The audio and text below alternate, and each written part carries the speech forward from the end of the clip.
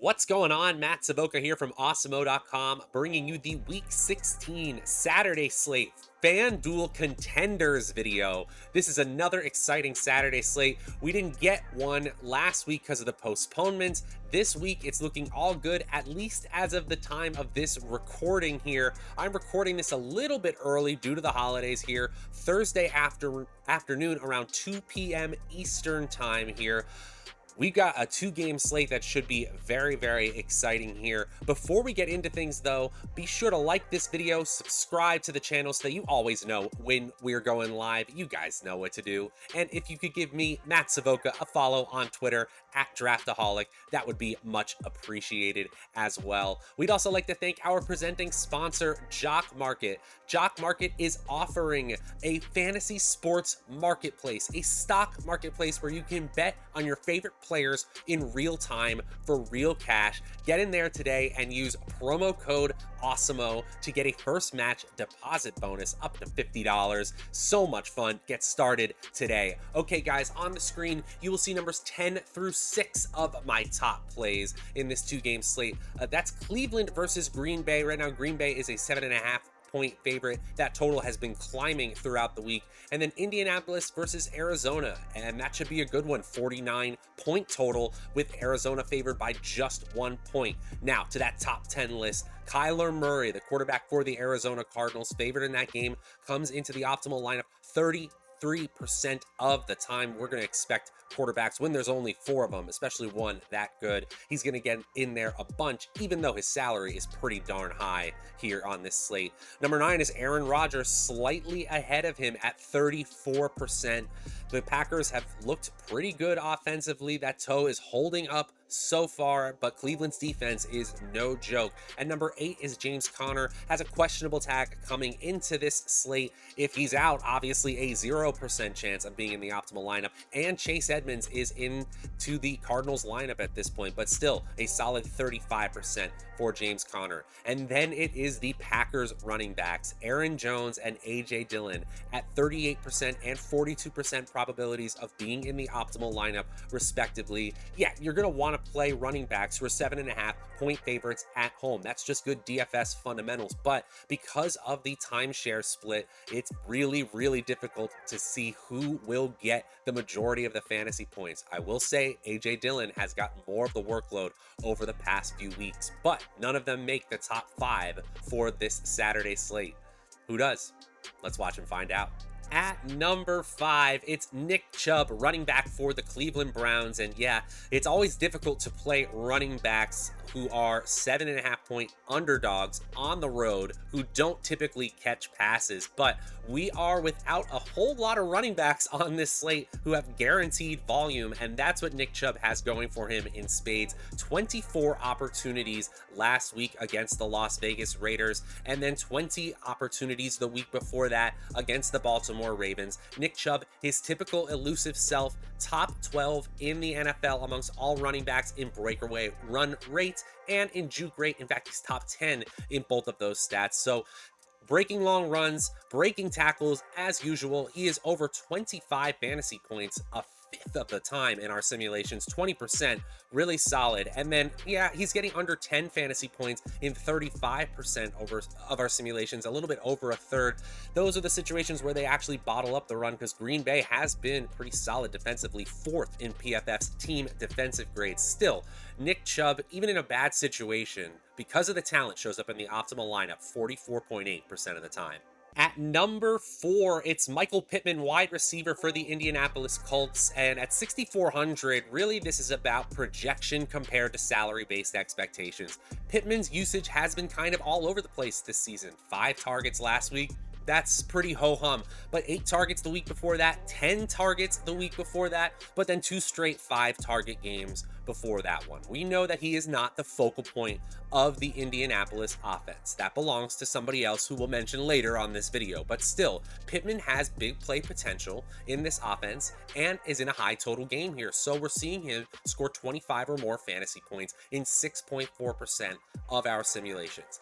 But it's nearly a coin flip chance, 42% exact to be exact, chance of him being at 10 fantasy points or below here. We know that that volatility of opportunity leads to volatility of production, and that's definitely the case for all Colts pass catchers, particularly Michael Pittman here. Still, a solid 56% chance of being in the optimal lineup. That's nothing to scoff at on this 2-game slate here. I will be getting to plenty of Michael Pittman, especially because that Arizona defense has been so-so in their secondary. At number 3, it's tight end Zach Ertz. The midseason acquisition for the Arizona Cardinals continues to be utilized heavily in this offense. Now, Christian Kirk technically led the Arizona Cardinals in target share, but Zach Ertz was right behind him. 11 targets last week, only caught 6 of them, but still ended up with 74 receiving yards, and we love to see this, 101 air yards. I know that the game script was all out of whack for Arizona last week in that very surprising blowout loss, but still,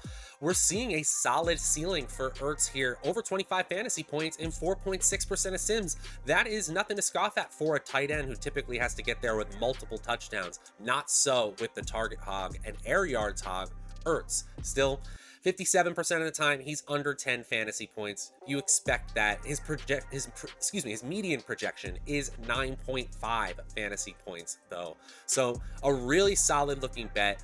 At 56% of the time in the optimal lineup, that has a lot to do with his $5,800 salary, but looking like a great value option this Saturday night. At number 2, it's Jonathan Taylor, the unequivocal best running back in football right now. Another 170 yards from scrimmage last week, capped off by that big game-winning, game-capping touchdown run against the New England Patriots last week. And if you saw the video, you could see him literally looking to the sidelines to see if they wanted him to go down, and he still couldn't be caught from behind by that New England defense, who, by the way, has played running backs pretty well this season. Arizona, they're right at league average in PFF's team defensive grade, so we're not adjusting our lofty projections for a player like Taylor because of the defensive matchup here.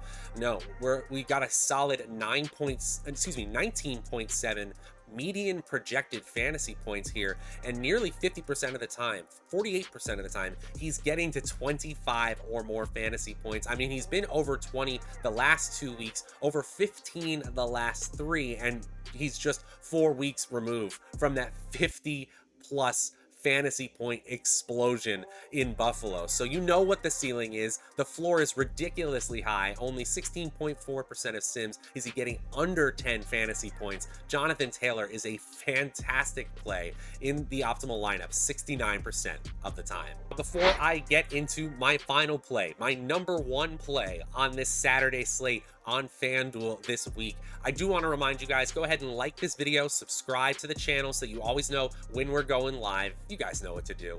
And if you could give me, Matt Savoca, a follow on Twitter at Draftaholic, that's always much appreciated as well. We'd also like to thank our presenting sponsor, Jock Market. One more time, Jock Market is turning your favorite fantasy sports bets into real-time marketplaces. Use promo code AWESEMO to get a first match deposit bonus of up to $50. And finally, guys, go ahead and leave a comment below. Which of these have been your favorite plays? Maybe your least favorite plays? I always like to hear what you guys are thinking, and the comments are much appreciated. Okay, guys, let's get into that number 1 play on FanDuel for this Saturday night. And at number 1, it's Davante Adams. And you can see, if you're watching on YouTube, on the left side of the screen, the optimal lineup percentage shows us that there is clearly a big 2. Davante Adams is in the optimal lineup 70% of the time, just 1 percentage point more than Jonathan Taylor. You are going to want to prioritize one of these 2 premier plays on this Saturday slate. And Davante Adams is absolutely a fantastic option. I mean, last week, the Ravens did everything they could to try to keep Davante Adams from beating them. He still ends up with 6 receptions for 44 yards and a touchdown, gets over 15 fantasy points or right there, and he's had double-digit fantasy points in 6 straight games here. Adams has such a high floor and high ceiling here. Even with part of the offense moving over to players like Marquez Valdes-Scantling, we could easily say Aaron Rodgers reverting that production back over to Davante Adams. You could have another 13 target game like you had in week 14 just 2 weeks ago.